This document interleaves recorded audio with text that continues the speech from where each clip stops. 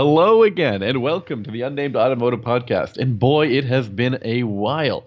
My name is Sammy Hajjasad, and with me is a fellow journalist. His name is Benjamin Hunting. Say hi to the people, Ben. Greetings.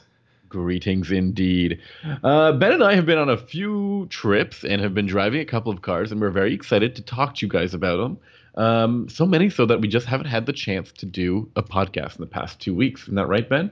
My life has been in total shambles for almost a month. And If by yeah, in shambles you mean in different cars. yeah, Otherwise, you'd be giving the cars that you test drove a pretty bad rap from the get-go. it's just been a whirlwind of airplanes and cars and a lack of REM sleep. And Mhm. It's a helicopters, from what I understand. at one point, I mean, the hallucinations almost took me over. But you were there, Sammy, like a lifeline to draw me back to reality and walk me back from that cliff. And once again, I'll be here during the whole podcast to make sure that you don't go off that cliff again, and at least stay relevant while you're going off the cliff. Ben, talk to me about some of the cars that you've been driving lately. Well, as I strive for relevance, I will, I will I will talk about those cars. Gee, where to start? Which did you have one in particular that you thought was noteworthy? Yeah, you know what? I think the biggest impact of all the cars that you drove, there's two. I'm gonna start either in the Toyota Camry or the Hyundai Kona that you drove. Tell me more about this Hyundai Kona. I'm not familiar with it, Sammy. Well, I believe you went to Korea to drive and witness the debut of the Hyundai Kona, which is their new subcompact crossover that will take on the likes of the Toyota CHR, the Honda HR-V, the mighty Chevrolet Trax, and the Mazda CX-3, among others, like I don't know, Mitsubishi Outlander Sport Ooh, no, no, no, no, no, no. That's bigger, and we should never talk about it. or the RVR or whatever it's called here in Canada. Yeah, it's not worthy of mentioning. So yeah, I went all the way to Seoul, South Korea. I say South Korea because when I say Korea, people always ask me, "Do you mean South Korea?" And do I really have to correct people on where I've been? It's pretty obvious that first of all, I'm not going to North Korea because I don't think I could get back into the United States if I had that on my passport. And two, it's unlikely that North Korea has an industrial base large enough to produce any kind of motorized vehicle that they would then export to the rest of the world. Um, Nothing that you know of, at least. no, no, that curtain of darkness has descended between those two nations, and as a result, I'm unfamiliar with their automotive landscape. But the Kona is kind of an interesting vehicle because for a long time, Kia had absolutely nothing in the subcompact space, and that's important for a couple of reasons. One is Hyundai didn't have anything either, and they're, sister and brother corporations. But the other issue is everyone else is making crazy bank off of crossovers and SUVs, especially small ones, and they were kind of on the outside looking in with that. That's a really good point. This Hyundai Kona, I mean, I think when I originally heard of it, I thought that the original Tucson was about Kona size, was a subcompact crossover, but it's kind of grown up a little bit. So has the Santa Fe, and they need something a little bit smaller than those. Or So I was, if they don't need it, the market at least has made them think they need it. that's right, and people will probably buy this thing. Um, let's talk about it. I mean, is this like accent sized? No, it's I Is mean it based on an accent? it's not. It's a brand new platform actually. And at Oh, the time I drove it, I was told that there would be no other vehicle based on that platform coming from Hyundai. And then like what, 2 days ago, Hyundai makes an announcement saying that they also have a small crossover on the way. And I sorry, cannot you mean find Kia. Kia has made this announcement no, no, no, following no, no. following the Hyundai Hyundai. is no. Yeah, sorry, I got it all messed up. Man, That's have I been okay. saying Kia this whole time? I No, no, you have. just said Hyundai No, I and then said it Hyundai. earlier too. I said it No earlier way. too. Yeah, I was We're talking about the good. We're okay. Tucson We and got everything. this. It's just everything's unraveling, Sammy. Like the No, no, no. reality Here, is, I've got your back. You've been saying Hyundai, the Hyundai Kona. it's like Now I'm living Kia has. inside the Sergeant Pepper's Lonely Hearts Club Band album cover. That is a mess. It's a mess of an album cover. So Yeah. let's start again. Hyundai Kona, not the Kia Kona. Hyundai didn't have anything underneath the Santa Fe Sport, or the Tucson, I guess, or what? Who Mhm. makes the Tucson? Yeah, Hyundai makes the Tucson. You're All on this. right. You are clearly a professional automotive journalist. So they made this new platform. They might, do some domestic stuff with it for sure. Whether it's also been shared with Kia, who knows?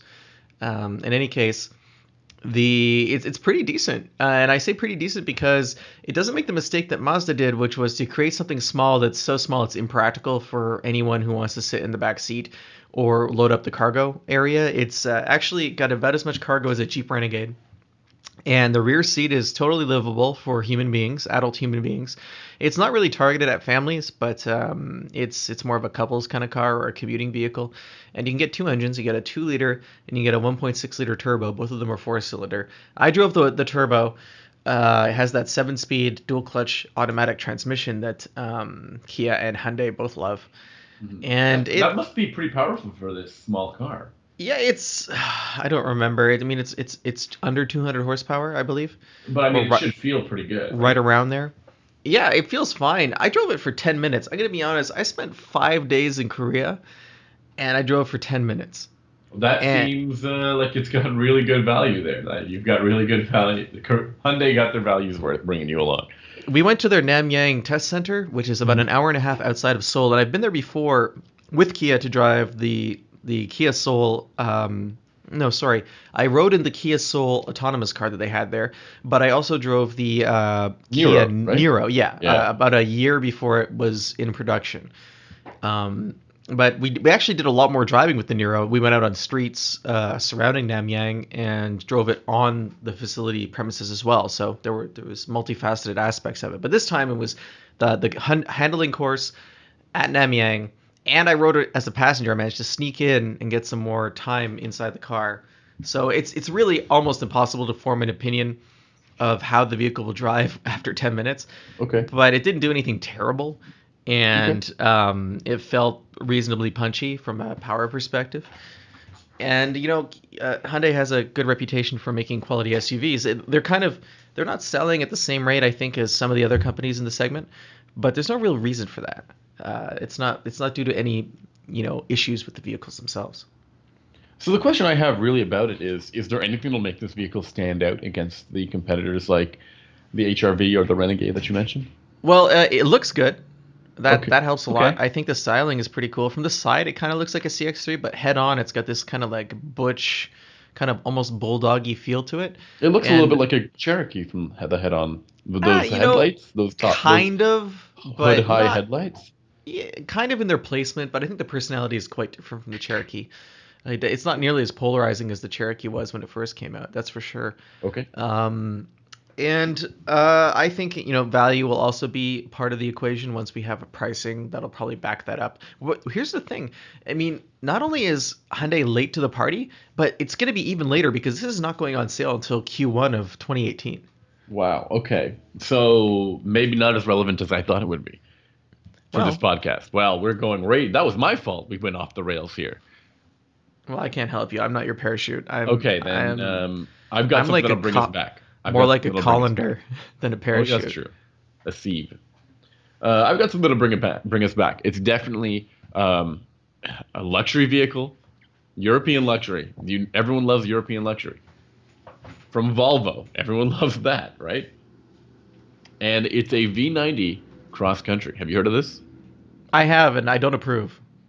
So have you driven it? This is essentially a large wagon, which already don't sell very well in North America. And by not very well, you mean at all, right? Okay. Because It's a very large wagon, a full-size wagon, I would say. And it's been raised by 2.3 inches and been given a new badge, the cross-country badge. You can only get this with one powertrain. It's that same old Drive E, and I wouldn't say same old. It's a pretty powerful engine. Drive E four-cylinder engine that is turbocharged and supercharged to make 316 horsepower. And it's very expensive. It starts at about $55,000 US, and for that money, you can definitely already get yourself an XC90, which is the full crossover with 3 rows of seating. But I think for that price, you'd also have to go down in motor for a T5. So I played around with that for a while. Very spacious, very luxurious, extremely safe vehicle, and it's really nice looking inside and out. But I don't know if this is what people really want. It's a very niche vehicle, and Volvo's doing really well at niche luxury. Um, and that's all I've got to say about it. You have well, any questions for me on I that? mean, are they doing really very well? Is this a profitable company? I don't know. Well, in terms of profit, no, but they're making products for people who want them. I mean, I don't think there's any I there's nothing here that suggests that Volvo is trying to make cars for people who can get anything else in the market, right? They're trying to be unique and different, and I think they're doing that pretty Well, I well. think I think they're doing. I think Geely's doing a good job in terms of repositioning them in the luxury and design segment for leadership in design rather than safety, Hmm. because everyone's safe these days. And Volvo is no safer than any other company. I don't really see an advantage that they have with safety. Not Yeah. to detract from their safety, but it's not like I don't think that any of the people out there who are thinking Volvo and safety in the same sentence, that's residual. That's Right. residual marketing, and eventually that will be gone completely because I think you might draw more blank stares than anything else when you talk about Volvo because of how long they were kind of out of the market in terms of being Relevant competitive. products. Yeah, competitive Yeah. products. That's an interesting thing. I think we've talked about this in the past in terms of stereotypes. That's like everyone thinks, or everyone wants to think, Volvo and safety. And just like how we hear the same thing all the time in terms of Toyota and reliability, there's more things to talk about when it comes to some of these automakers, right? Yeah, let's talk about some more stereotypes. I mean, Toyota reliability is a really good one, but what other company is super reliable? How about Hyundai or Hmm. Kia? These are companies that have ridiculous warranties, and they offer these warranties because they know they can back them up with their products. They're not offering a super long warranty because that car is going to be in the shop all the time. I mean, that would bankrupt the company. So it's Toyota. I've also heard not everyone is impressed with the cars over a long term. They kind of had a dark period in the mid 2000s where they went after volume Hmm. over quality, and that showed in a lot of their products. And they had to get away from that and get back to the idea that we're building good cars, not necessarily being the largest car company in the world. And something that we should probably bring up very briefly is the JD Power initial quality survey that happened real quick. I You know you hate promised you I promised we know you wouldn't talk hate about talking this. about this, but it's relevant because Kia actually won or like had the highest rankings for this. And that's a Korean automaker, and most people always think, Korean vehicles are cheap and flimsy, unreliable, like you said. And I think that's something that's changed drastically over the past few years, beating out Porsche, which is a pretty big deal. But again, this is one rating. This is the JD Power, and if you wanted to read into JD Power, you might be less enthused about what those ratings actually mean. But in one measurement here, we've got a Kia coming in pretty highly across the whole industry, which is kind of It, cool. it's important to remember that JD Power initial quality isn't just limiting to issues that need to be repaired with a car. Mhm. They talk to people who just bought a car within a certain amount of time who have reported problems to the dealership or something they're not happy with. And that can include features that they don't understand and that can't be repaired because there's nothing wrong with them. So if you have a complicated car or something that is not necessarily maybe a new feature that the buyer might not be familiar with, that could be recorded as a problem for that particular vehicle and consequently for that automaker.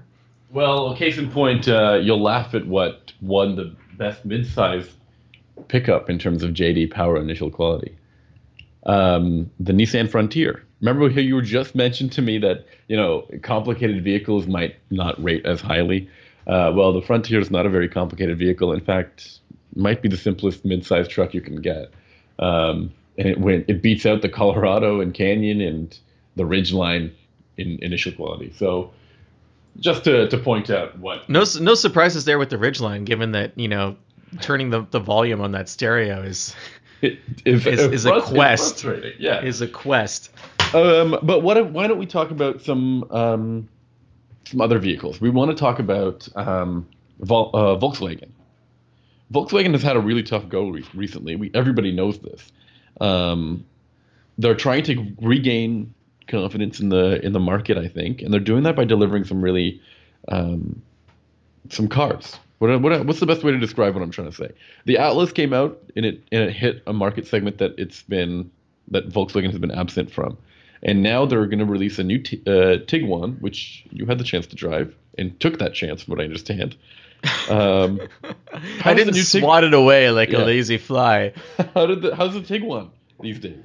So here's my take on what you're talking about. I think Volkswagen didn't take SUVs seriously for a really long time. They had the Touareg, which was fine, But very but expensive, right? very expensive. And I don't. There was. I mean, who was that customer? That's the question. And they had the Tiguan, which is smaller, but also expensive if you look at it from a value perspective, because the Tiguan it was a single drivetrain. It had the gas drivetrain.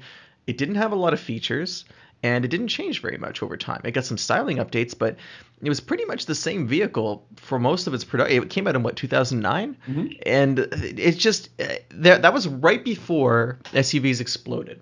And not only that, I remember the Tiguan, two things. It used the 2-liter turbocharged engine, which Volkswagen also uses in like other vehicles and is quite successful with. But whatever they had in the Tiguan was not the powerful like GTI engine. It also did not have a very nice interior in any way I've tested it. No, it was very plain. And I think people they looked at the Tiguan, they looked at the price, and they realized that for that money, they could get a much nicer SUV from Ford, Or Hyundai, Honda, yeah. Toyota, Honda. There are a lot of choices out there. And it really, was an uphill battle for Volkswagen. But I don't think they cared. I think that they were in the SUV business because they had to be. And they didn't really, I don't know as if they had the foresight to see how much of a profit center SUVs would become within a few short years. So flash forward to now, and you've got the Atlas, like you mentioned, which takes the place of they say they're not going to replace the Touareg, but the Touareg's a 2-row SUV. Atlas is a 3-row. It's bigger. It's roomier. It's better priced. So it's kind of clear where the cards have fallen for that particular segment for Volkswagen. But the Tiguan is I'm still not sure how serious they are. Okay. Because the new one, it's 3 rows now, which it wasn't before. It's like 11 inches longer as a result. Wow. Okay. Than the previous model.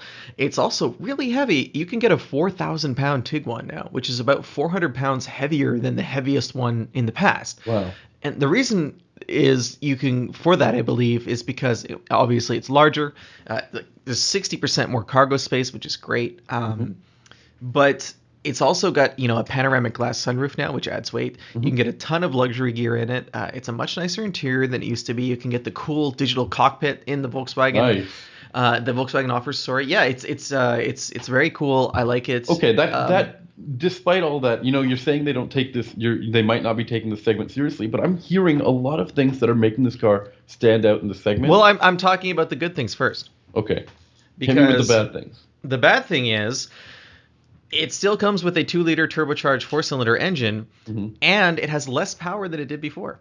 Whoa, are you kidding me? No, it's under 200. It used to be 201 or 200 on the dot, and now it's 184 horsepower.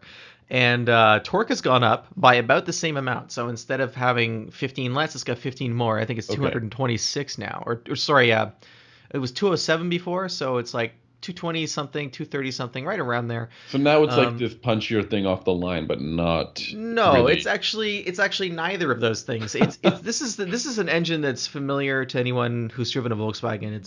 It's the new 4-cylinder from them. It's a good engine, but the problem is we were in Denver to drive it, which is way up in the air. Yes. So that's not doing the car any favors way up either. in the air. It's not like floating in the air. Well, it's 5,000 feet in the air. But there's just mountains underneath it, right? Well, you tell me. I've never been underneath Denver. Okay, all right. We'll look up into how Denver gets so high. Oh wait, there's different kinds of laws there. Maybe don't type that in. But there's it's just you floor it going up a hill and there's nothing. There's just nothing. I mean, it's fine around town and whatnot, but in the 4,000-pound top trim SEL premium version of the car, the SUV, it just doesn't feel like a 240 horsepower EcoBoost Escape, for example. Okay. And that's something that's not great for Volkswagen because Volkswagen's a challenger brand. They're not, they don't have a huge loyal following in the SUV segment like they do with their hatchbacks and to a lesser extent the Passat. Or sorry, not the Passat because no one buys that. The Jetta. Well, it's true. No one does. I mean, It's a good vehicle. I like it, but no one buys it. It's really too bad, especially now that there's no more diesel. And I think that the diesel thing kind of caught Volkswagen flat-footed when it came to the Tiguan, because I'm 100% sure there would have been a TDI version of the Tiguan, and it would have been awesome. And now there's not. There's just one engine, and you look at Ford, and you can buy 3 engines for the Escape. You can buy 2 engines for the anything from Kia, for anything from Hyundai. I know Honda and Toyota have stuck to their 1-engine thing, but they have a huge legion of loyal buyers, so they can do that kind of thing. Even Mazda for the CX-5 has 2-engine options. So it's just I don't see the commitment from Volkswagen here. If you're going to offer a single engine, if you're going to offer a single turbocharged engine, make it a kick-ass engine. And there's no reason why they couldn't. Like you said, this is the same engine you can get in a GTI. I think it's very similar, same family. And in the GTI, it's like up to 220, 230 horsepower. That would be nice. Another 50 horses in the Tiguan, why not? I mean, especially if you consider, I realize I'm ranting now, but if you have 7 passengers in this vehicle, in theory, you're adding another 600 pounds to the weight. Right. So, I mean, maybe even more. Yeah, yeah. I mean, obviously more. I mean, they're not. It's not like you have 6, 7, 98-pound passengers. So yeah, probably another 900 pounds is more realistic. Okay, that's a lot of criticism here. But I was saying that there's a lot here that can catch the eyes of buyers. There's 3 rows, which is very rare in the segment. I think only the Rogue, and if you want to consider the Journey a compact crossover, it can be considered. We can be lenient, right? And we can suggest somebody might be looking at that. Not buying this, but I don't think anyone wants a 3-row compact crossover. You then sit why in the would back they of the, why would they offer it? Because the Rogue so offers it, yeah. and the Rogue is the best selling car in the segment. We've talked about different reasons why that might be the case, but there's the 3 rows in the Tiguan. There's that gorgeous digital dash that will definitely catch the eyes of some buyers, and there's also the fact that I know you said they don't have a very strong SUV like buyer base, but they have a very good hatchback like enthusiast community, and those guys are eventually going to have to grow up, or they might have a family, and they might be wanting to stay within the Volkswagen brand, and could graduate they'll buy Golf sport wagons. But what if they need 3 rows? Okay, if they need 3 rows, they'll buy an Atlas. Oh, right. But They'll I just think skip the Tiguan altogether. I would. Okay. I think that the reason the Rogue sells so well, the reason the Rogue went with 3 rows is because at the time they were the only ones, right? Mm-hmm. So they're not the only ones anymore. So this is kind of a follow-up thing for Volkswagen. The 3rd row in either of those vehicles is really for children, as it is in most modestly sized SUVs. Right.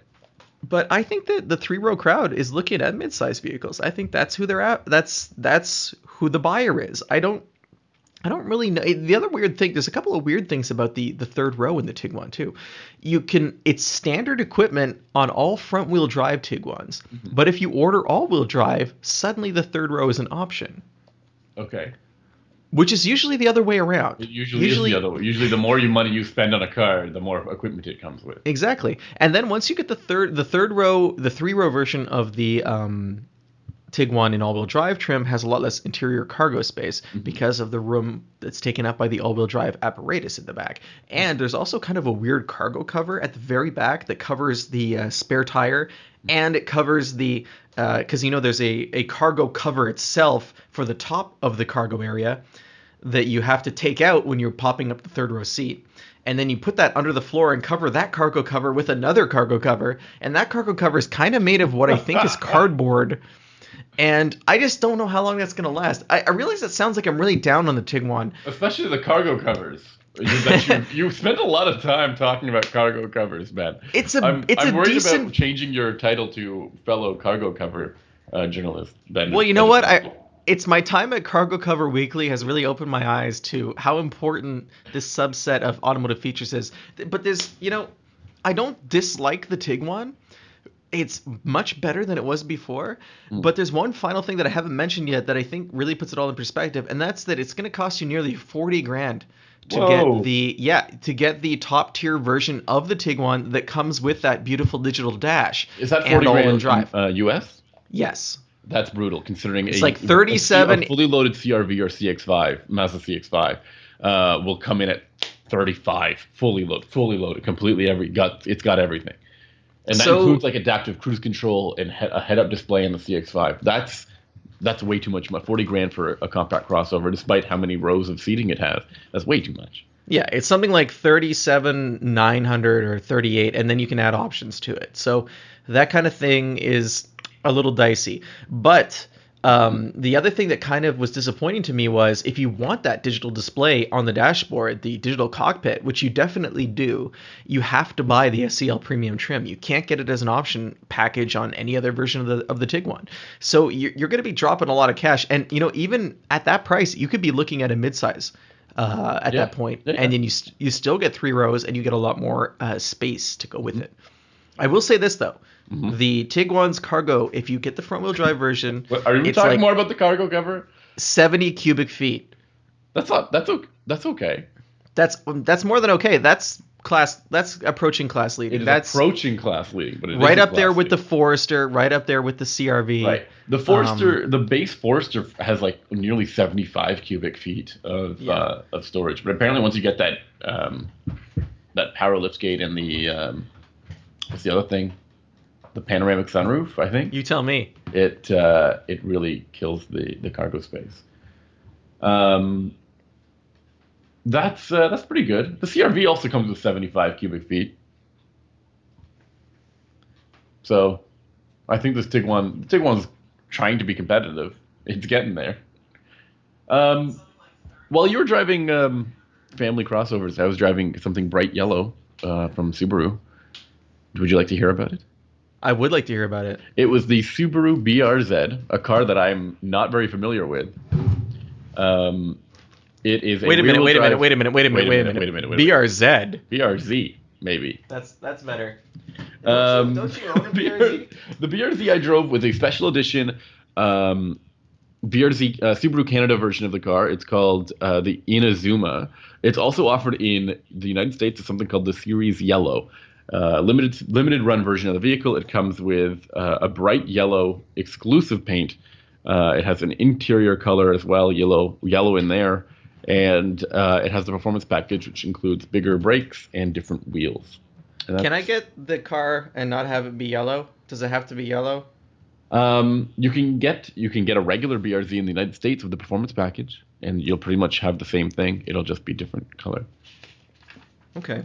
But Because I don't. I mean, what's the? Why am I buying this yellow car? Is basically what I'm asking. I'm not 100% sure. It's exclusivity. People want something that stands out, and they can say that they have one of only a few. There's a limited run of these vehicles. Can you buy a yellow BRZ without this package? No, you cannot, and you can't. Not at all. That's the big deal.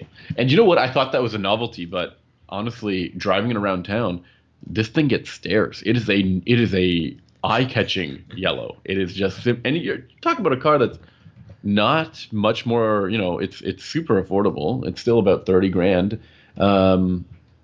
Wow, your definition of super affordable and my definition of super affordable are different definitions. For a new rear-wheel drive sports car, it's affordable. It's and people are looking at it like it's a Ferrari or a Corvette. So whoa, slow down, Mister FRS owner. Okay, honestly, even my car, I have an FRS blue, I would say it's a very attractive, eye-catching blue, but it does not get the stares that this thing gets. Now, I have one criticism with the vehicle. It is the infotainment system is complete trash. I'm honestly, I don't know how else to say it. It is junk. It even has a GPS system that has no idea where I am all the time. It has put me in the middle of Lake Ontario on several occasions when driving.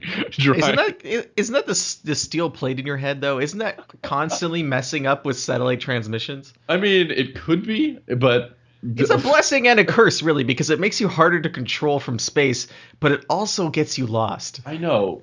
Well, it only for Subarus. I'm telling you, it only affects the Subaru satellite. I think they have their own really ghetto satellite, GPS satellite dish that is barely working, or maybe it's on low power mode. Because honestly, it got me. It was really poor. It was really bad. And it's another thing that made me wonder. I have a base FRS from 2013. It has no touchscreen audio system. It has no GPS system, and it has a really basic looking stereo system that looks like it's from the 90s. And honestly, it works. It really works. It works better than this touchscreen system. And I'm trying not to sound biased because I do like infotainment systems, good ones, especially with like Apple CarPlay and Android Auto. Ugh. But this one was complete junk, and it kind of ruined the car for me. There you have it. That's what I've got to add about what I drove that week. But you were driving another cool car. Where did you go to drive a new Toyota? I went to Oregon. Ooh, that sounds exciting. So I'd never been to this part of the state before. It's like an hour outside of Portland. It's apparently in wine country because What isn't in wine country these days? It seems. Yes, that's Um, true. and yeah, I drove the Toyota Camry, which is a brand new car. You know, we were talking earlier about about the Sonata because I also drove the new Sonata this week, and I can't talk about it because no one can talk about it until the middle of July. Hmm. I mean, we And can talk about it. We just can't say like real things. I can't say how I felt about it, Exactly. but we were talking about how we can talk about the styling and how the styling has changed in the Sonata, and you were thinking that perhaps the styling has had something to do with why their sales have dropped off for that car. But you know, this was kind of something that was on my mind when I was driving the Camry, which is a mid-sized sedan like the Sonata, and it's in this, so they're in the same segment. But Toyota is kind of facing an existential crisis right now that is kind of it's going to manifest over the next few years, and that's because everyone's buying SUVs like we talked about earlier, and fewer people are buying sedans. Mhm. And the Camry is Toyota. I mean, can you think of a more Toyota vehicle than the Camry? Almost the Corolla would be my second choice. But yeah, it's That's those two true. vehicles, and those are That's both true. cars. You made a really good point. I mean, Corolla globally is important to them, and then in North America, Camry is kind of their Corolla because Americans are not so keen on compact sedans, but they loved the midsize stuff until very recently. And well, you know, Toyota doesn't have a ton on the SUV front that springs to mind immediately when you think SUVs. You know, they have the Rav4, which has done well for them over time. And they have It's a the very Highlander, which has also done pretty decently for them. yeah, but I mean, is the Highlander really a benchmark? Not really. The Rav4, yeah, but the Highlander, it's a good SUV in a field Ben, of good we SUVs. have to talk. We have to talk about this Rav4 love that you have. I have no idea where it's coming from, man. I don't know what you see in this Rav4 that puts it so highly in your rankings of Maybe the of Rav4 compact doesn't crossover. interrupt me while I'm talking. That's Maybe true. that's a big part of it. All right, go ahead. Why don't you go continue with You sure? your Are you sure? Rav4 Are love you sure? fest? I'll just put my fingers in my ears and wait for you to finish. Okay. Okay. Anyway, as I was saying, there's also the Sequoia, which I mean, when's the last time you saw a Sequoia? Never. I know it's very, very profitable for Toyota, which is why they keep selling it. But they don't do huge volume. And then there's the Land Cruiser, which is essentially the abominable snowman of the SUV world That's because it's legendary and people claim to have seen one once. But And it was yeah, up here eye-catching. People have memories of the day they saw Land Cruiser. They're like, oh, it up was here, great. yeah, it sears into the brain. Up here in Canada, they sell about 100 a year, mostly because it's very expensive. It's like 80 grand, Mhm. and it's a good vehicle. It's a great vehicle, but it's a niche. It's ultra niche. So Toyota tried to fix this with what the C8. This is a long-winded point I'm making about the Camry. I They forgot what tried we to- were talking about. Yeah, the CHR. You want to talk about So the CHR now? all this to say the Camry is super important. See, this is where I haven't really slept in like 30 days. Yeah, And I I am love it. scatterbrained to the max. I apologize to anyone who's listening to this podcast For the coherence. first time, or for the first time in 2 weeks.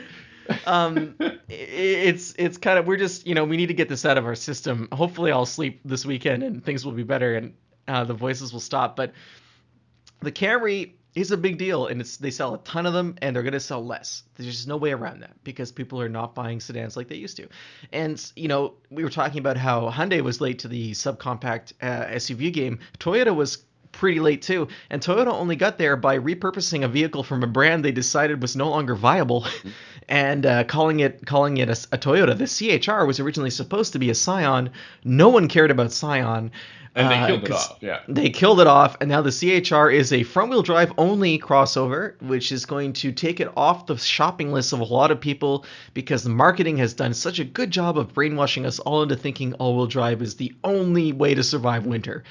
And it's kind of they're in a tough situation. The CHR also is maybe a little overstyled. I don't dislike it, but there are people who do. Sammy, what do you think? I've actually driven the CHR recently, and I thought I was gonna hate it. I thought it was going to be another like Nissan Juke, a really niche vehicle that is maybe could isolate the driver. This thing's great. I love it. It looks cool. Interior is just as nice, and it drove really, really well. And that must be because of the new platform. But I think getting people into that seat is going to be tough for It Toyota. might be. It might be. But people like that Toyota brand. The name means something to you, to people. And we talked about stereotypes earlier on. People buy Toyotas because they're reliable, and they kind of know what they're getting with them, right? And Well, the yeah, CHR, I and think. in this case, they're getting a Scion. Okay, so beyond the So CHR, where does the Camry fit in?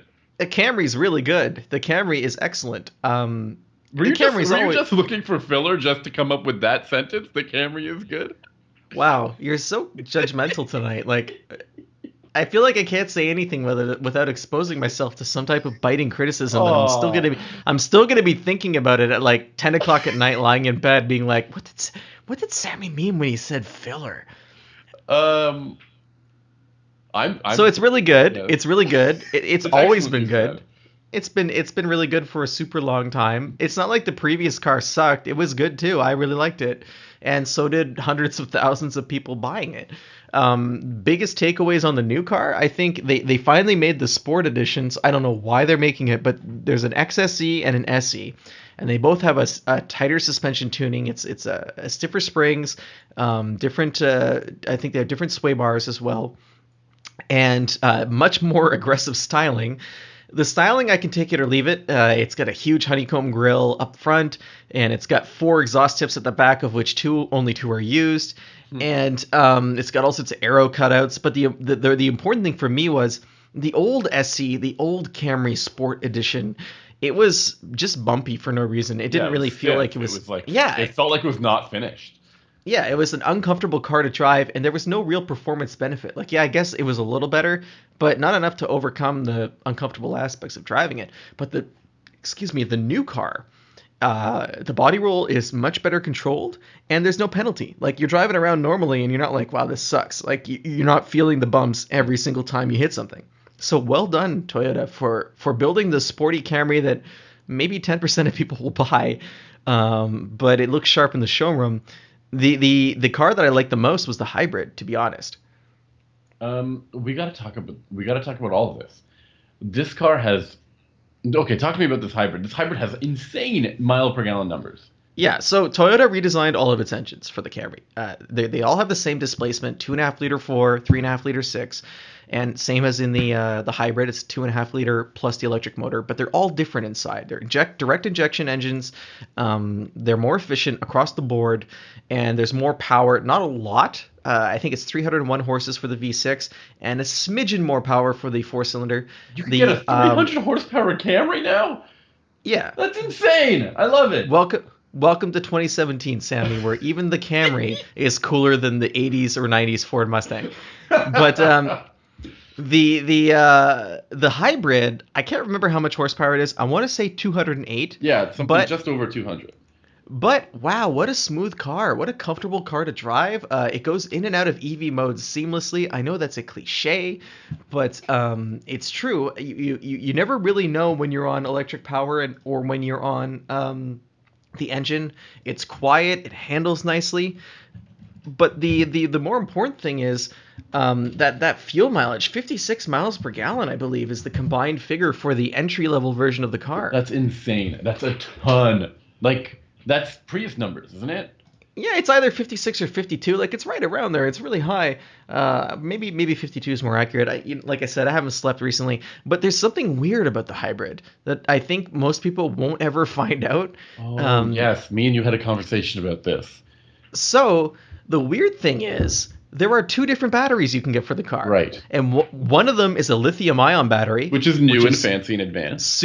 super modern and light. Light, yeah. And it's in the SE. I think it's the SE. Might be the LE. I don't remember. Whatever the base model hybrid is. Oh, nice. That's what so it is. you get the usual high tech motor in the regular hybrid. That sounds The regular normal. hybrid. This is what's known as the loss leader. It's the car that they can advertise as having that crazy fuel mileage because the instant you step up to one of the two other trim levels, which is I think XLE or just LE, I'm not sure. Again, I'm sorry, but once you do that, you're back in nickel metal hydride land. Which Dun, dun, is dun. ancient, right? This is the original. The original Prius had this. Old It's not Camrys had. I mean, Toyota's claiming it's a newer version of that battery chemistry and that it's more responsive, et cetera, et cetera. But one thing's for sure, it's heavier and it knocks 6 miles per gallon off the combined rating. That's so bizarre. So the more expensive version of the car and the more well-equipped version of the car will get less mileage than the base one. And that's not unexpected, given that more equipment means more weight But means less not it mileage. should But be that much of a difference. why I don't understand why they didn't put the lithium ion battery inside the heavier cars. The only thing I can think of is perhaps it drains too quickly with that much weight. Maybe they Um, just have a ton of nickel metal hydride batteries, and then it's we got to get possible. rid of these guys. There's also the possibility too that they don't think anyone's going to buy the entry level car, Mm. and I don't know how expensive it is to build a lot of Li-ion batteries versus nickel metal hydride. So if they have a low volume lithium battery that's expensive versus everyone's going to buy the loaded hybrid, that might be a cost thing for them. Okay, and while we're talking about insider automotive industry stuff here, like the types of battery inside the new Camry, it also gets a new infotainment system, right? Because they still won't give you Android Auto or Apple CarPlay, which I'm sure you're very elated to hear, but it gets a Linux-based infotainment system, like automotive grade Linux, I think it's called. So it's a less sucky version of Entune. Um, Entune is not great. No. It doesn't look good. The logic's weird. It's just strange because Toyota is so good at everything else, and I don't understand why they're so stubborn about Entune.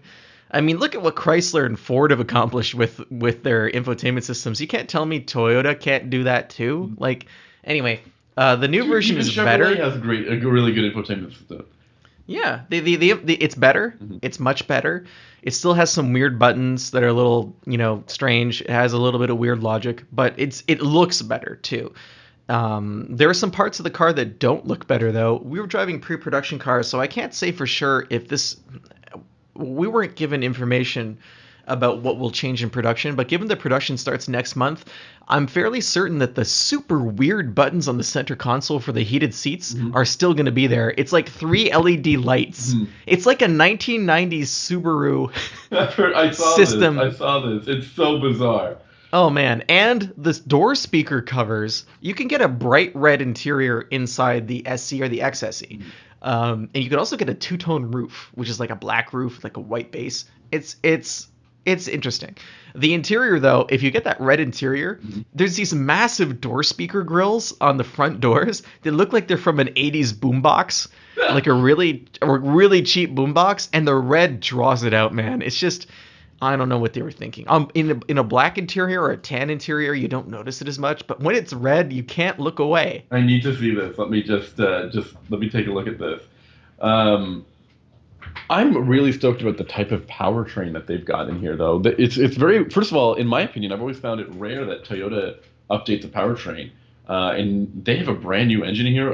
They've given it a really funny name, I think, but Dynamic Force, I believe, is the name of this engine. Wasn't that a Seagal movie? It sounds like one. It definitely sounds like a Steven Seagal Or a Jean-Claude Van Damme? Jean-Claude Or Van like Damme a movie where they were both in it together and one was dynamic and the other was Force. yeah. It was like John Dynamic and Detective Steve Force That's are the together one. at last, but not by choice. Yes, under the hood of a Toyota Camry. Yeah, that's right. And they solved some type of human trafficking case together. As usual. And one of them has a German Shepherd. Man, that is a bright red interior. So you can get the Camry with an eye-searing red interior. No one's buying it. I'd say, like maybe 10%, right? That's a lot of people. There's a lot of Camrys that are being sold, usually. This goes back to your original comment about how sedan sales are waning and crossover sales are booming. In 10 years, we'll all be driving crossovers. Everyone. Children will be taking crossover buses to school. You'll be getting on a crossover airplane that can also be a boat, a jet boat. Elon Musk will be flying us to Mars in crossover rockets that turn into little Mars rovers when you get to Mars. Crossover rovers. Crossover rovers. And Audi will create a crossover beehive that will The smart crossover beehive. develop artificial intelligence that will put us all in our place. Before we say goodbye to people, I have got one more car I want to talk about, which is what I'm driving this week. And I'm very excited to say it is a Mazda 3 hatchback with a manual transmission and all of the features. Isn't that nuts? because I think that's kind of crazy. It has How many It features? has adaptive cruise control. It has, which is crazy for a manual transmission car, at least in this segment. It has lane keep. It has blind spot monitoring. It has a head-up display, although it's that weird, flimsy plastic on the top of the dash. Terrible. But it is very interesting to see Mazda deliver a manual transmission with this much equipment. Usually, people put a manual transmission in a low trim level vehicle with either a smaller engine, something really basic, for people who are wanting to save money. But to also pair the manual transmission to a fully featured vehicle is kind of rare, and really appreciated for someone who enjoys driving, or at least enjoys a manual transmission vehicle. No, it's definitely rare, and I agree with you. I also drove a Jeep for one evening. It was a Jeep Cherokee Trailhawk, which was bright red and had stripes and bright red. Grand Cherokee, right? Yes, Grand Cherokee Trailhawk. I keep mixing these up. Grand Cherokee Trailhawk. It had Trail track. Trailhawk. It had the Hemi V8, which really impressed all of the dudes that I drove past. And it made lots of cool noises, and it looked really sharp. But let me tell you, man, the Jeep community, I'm not about that life. Everyone wants to have a fight with you or throw energy cans at you. What's an energy can? Energy Sammy? drink can? A can of energy drink. Are energy cans what the Transformers were trying to find in the TV show? Was it? No, that was a Spark, wasn't it? Energon cubes. Energon cubes. You nailed it. It's almost like an Energon cube, but for people. Energy drink can. Every time you go and you be nice to somebody, they would like flip you off, call you like, yeah, you're holding a door open. So it's no yellow. Yeah. It's no yellow BRZ, is what you're saying. Yeah, man, people were all about the yellow BRZ, but If you want respect, you got to be in a yellow BRZ. if you are all about aggression, if you like seeing the aggression in the world, just get a Jeep. These guys have too much bro aggression. That's what I've dubbed the term. But really, it was a really cool car. I'm not a huge fan of the Hemi V8, which puts me at odds with a lot of people. I much preferred both the Pentastar V6 and the Eco Diesel, and I love the SRT motor. But I think the 5.7 Hemi V8 is just somewhere lost in no man's land. Wow. Well, no one agrees with you on that. I know. I'm sorry. Anything else you want to add? Is there anything interesting? No, that I'm caught your eye? spent. I apologize again to listeners for my digressions. That is A-okay. Why don't you give me a quick teaser of what you'll be driving next week, if there's anything interesting then? Next week I will be tag teaming the Mazda MX-5 Miata RF, which is the fixed roof, not fixed roof, retractable hardtop convertible thingy that they built. The retractable hardtop. You can thingy stop saying that. You said that already. Convertible, and I'll also be driving the Rolls-Royce Dawn. Oh yeah, Which is another much larger, much more expensive convertible. that's really cool. I like that. I'd love to hear more about that. Next week, I'm driving two vehicles as well. I'm driving the Genesis G80 Sport, and I'll be also comparing that to the BMW 540. And I'm looking forward to that comparison.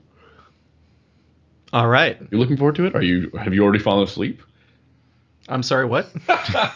All right. So let's tell all the listeners thank you for listening. So I will start. Thank you for listening. And if you want to listen to more of the Unnamed Automotive Podcast, you can find us on SoundCloud, Facebook. You can find us on iTunes and Google Play Music. If you just search for Unnamed Automotive Podcast, you'll definitely find us on any of those platforms. What else do I usually plug here? Because this is where I always struggle. You talk about the Twitter. Oh, yes. And if you want to get in touch with either Ben or I, you can reach us on Twitter. I always prefer Twitter. It is social media, and we can be social with one another. You can find me at Sammy_ha, like you're laughing, probably like I've been doing at Ben through this whole podcast. And you can find Ben at Hunting Benjamin, because he's got his name backwards there. It's really funny. Because anyway. Yeah. And we're looking forward to talking to you next week. I'm actually looking forward to it very much because it's a long weekend and we've got some cool cars. I promise to be conscious. I promise Ben will be ready to stay on a steady stream of consciousness. But in the meantime, Ben, get some rest and some cool cars, and we will talk later. Bye, everybody. Bye.